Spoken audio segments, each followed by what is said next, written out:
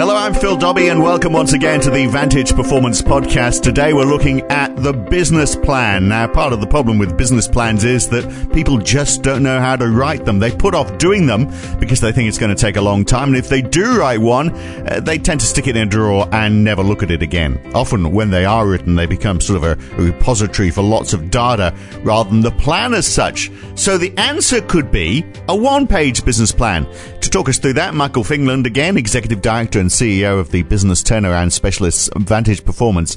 So that description I gave, Michael, about plans being put off or filled with data but not much coherence and then left unread, does that sort of describe the situation that you see a lot?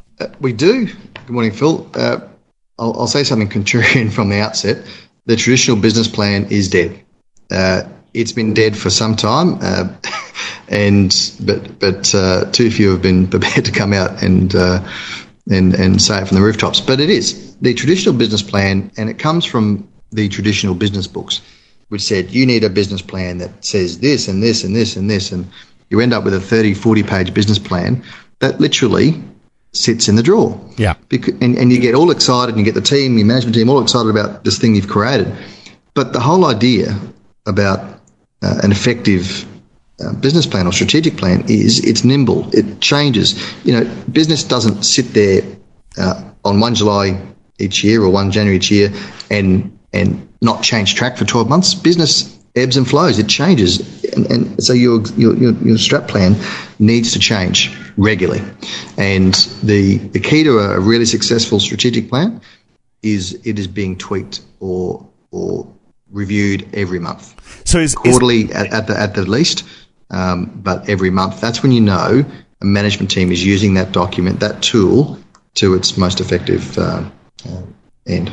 So is it one page? Is it a sheet of paper? Is that all you need? Yep, literally one page. So and the whole idea about one page strategic plans, one page dashboards, all those things is that if it's one page.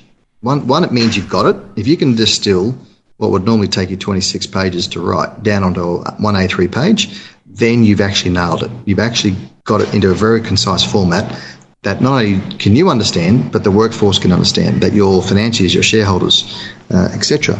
Because that's the power of a strategic plan. If it's only going to be used by the senior management team, then you're never going to get the amplifier effect. It needs to be in a format that employees on a shop floor that may have only gone to grade 10 or grade 12 who have never read a business book, they can get it. And that's the art of a one-page business plan, is to be able to distill that into a one-page format that anybody can understand and know where they're heading and know what initiatives are critical across the business that are going to take this business forward. So, obvious question, what goes on it? Because it sounds like if it's changing all the time, it almost sounds like, well, these are the jobs on the go. It's almost like a work in progress, is it? Yeah, no, there's a difference between a strategic plan and your 100-day plans. The 100-day plan is where you distill down, the half a dozen big initiatives you're doing this next 12 months. But the one-page business plan, the key is it needs to be in a format that is pliable, that is able to be edited regularly. So whether it's Word or Excel or PowerPoint, doesn't matter. But the whole idea is when you're having a monthly management meeting, or at least your quarterly strategy catch-up session with the team, it might be half a day, that's where it comes out, and you're reassessing the big initiatives that you had planned to do for the year. Are they on track? Do we shuffle them? Do we take one off? Do we add another one on? That's the whole idea of a nimble, highly effective strategic plan, is it is malleable, that it does change. And that's the biggest mistake that we see in businesses is it literally, they spend all this time producing a very fat document that sits and goes nowhere, and they review it again in 12 months' time. Well, if your competitor is continually reviewing their strategic plan on a monthly basis, how are you ever going to keep up with them when they're that nimble and that flexible? You just can't. So it's become now an imperative to be able to keep up in business. Right. When you wrote those weighty tomes, those big business plans, I mean, you always kicked off, didn't you, by doing sort of some sort of market analysis. You'd do a SWOT analysis and look at who your competitors were as well, and what the opportunities were, and where your weaknesses were, and all that sort of stuff. You still need to do that sort of thing, don't you? You do. So the key areas of a really well thought out structured strat plan. So you need to have it also becomes a bit of a selling tool. So you need to have on there a section about your why, your purpose. We're a big believer in Simon Sinek's Golden Circle. So rather than your vision and mission, you have your why on there. So what's the sole purpose this business exists for? How do we go about it, and what do we do? So very, very clear, and that helps you craft your elevator pitch and your key messaging. So that needs to be on there. You need to have a very clear, and that's why we suggest this is reviewed every quarter at least. Is what is your USP and what are your points of difference and what's your brand promise? So what do you stand for? So that needs to be on there, really clear, concise. What your brand message is and what your USP or points of difference are. They need to be on there. Because those, together with your why statement, really articulate what we're about and how we're going to go about selling it, and what's the key messaging that we're going to use to attract the people to the business that we want. You need to have a section that just simply, at a very high level, talks about your big ticket goals for the next 1, 2, 3 years. So that's in our format. We have that up in the top right hand section. So what are the 1 to 2 big goals that you want to achieve over the next 3 years, 3 financial years? That needs to be on there. You need to have on there a concise SWOT analysis. What are the and this is another mistake a lot of businesses make is they have a SWOT that has 10,000 things on there. Try and nail it down, just the top 3 strengths, opportunities, weaknesses and threats, and because they're the ones you really want to focus on over the next 12 months. So that's a critical element to be on there. And again, you need to be reviewing these every month or every 3 months, because you need to be moving those opportunities into strengths. You need to be moving those weaknesses into strengths and taking those threats off the table. And so that's how a SWOT should work effectively. It actually changes over time as you're moving some of those boxes around and moving those grids around to ensure that those things are being embedded into the business. And then across the bottom, if you like, there needs to be 1 to 2 initiatives at most across the key areas of the business. Okay, and that's again a big mistake a lot of businesses make, is they end up with far too many initiatives and they just don't get any traction. So and that's a really critical rule. Only 1 to 2 initiatives across the following headlines that I'll talk about, or sections. So one is people performance. So what are the 1 to 2 big things you're going to do this year that's going to drive stronger culture, stronger productivity, stronger alignment? No more than 2. You need to have a KPI behind each of these so you can measure it. Again, useless if you've got a goal you can't measure. So there needs to be the desired outcome you're wanting to achieve under each of these headings, 1 to 2 initiatives you're going to do, and then 1 or 2 KPIs that you can measure real time or monthly or quarterly to know if you're on track. Absolutely critical. And if you get this right, you'll like our clients, like we do, we literally carry around our one-page strat plans in our compendiums. That's when you know you really got it.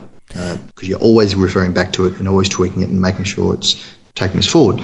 So people and performance is one, financial performance is another, growth is what are we doing to grow the business? That's another heading that we always have in there.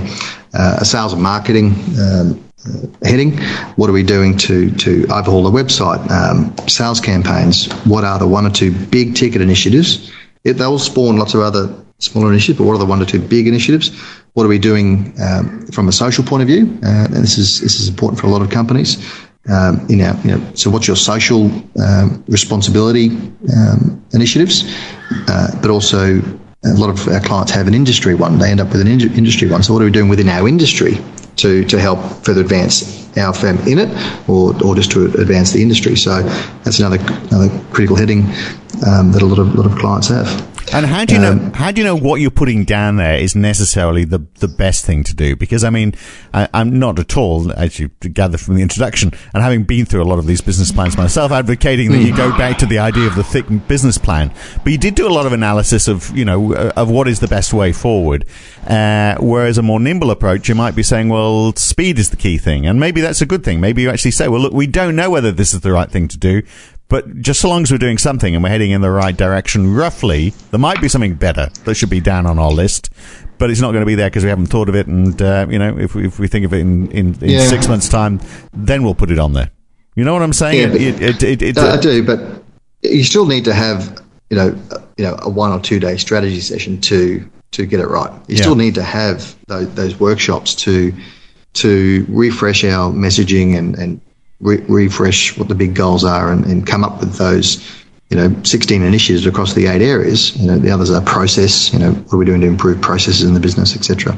And if you Google, one-page strat plans on the web, you're going to find many, many examples of what I'm talking about. Right. It's the rigor to use that tool rather than the 30-page tool, and the rigor to pull it out every month or every quarter to refresh it. And that's why we always recommend, once you've had your 1 or 2 day strat session at the beginning of the year, you have a half-day session every quarter to refresh it, reorganise it. And you might have come up with an initiative in that 2 day session that you changed your mind on, or you think it's not going to quite work, so let's put it on the back burner. So that's why, it needs to be nimble, but you still need to have that 1 or 2 day session at the beginning to come up with consensually what are the big initiatives that we all need to know to drive this business forward. You might have done a couple of surveys within the workforce leading up to that to help refine and get some initiatives from the shop floor, so to speak. But you still need, as a management team, to come up with a consensual view on what are those big ticket initiatives that we're going to roll forward, how are we going to measure it, what changes to systems do we need to make sure we can measure these. And the most important thing is monthly or quarterly, pull it back out, review it with the team. Are we on the right track? Does this need to change? That's when you know you're using it effectively. And I can guarantee you 70 to 80% of your competitors won't be doing this. And it's a great way to get a jump on them. Yeah, absolutely. One of the many secrets from Vantage Performance. Well, not a secret now because we've just told everybody, but the one-page business plan makes a lot of sense. Appreciate your time. We'll talk to you again soon, Michael. Cheers, Phil. And that's it. Thanks for listening. We'll be back again soon with another podcast from the Vantage Performance series with Michael Fingland. I'm Phil Dobbie. We'll catch you then. Thanks for listening.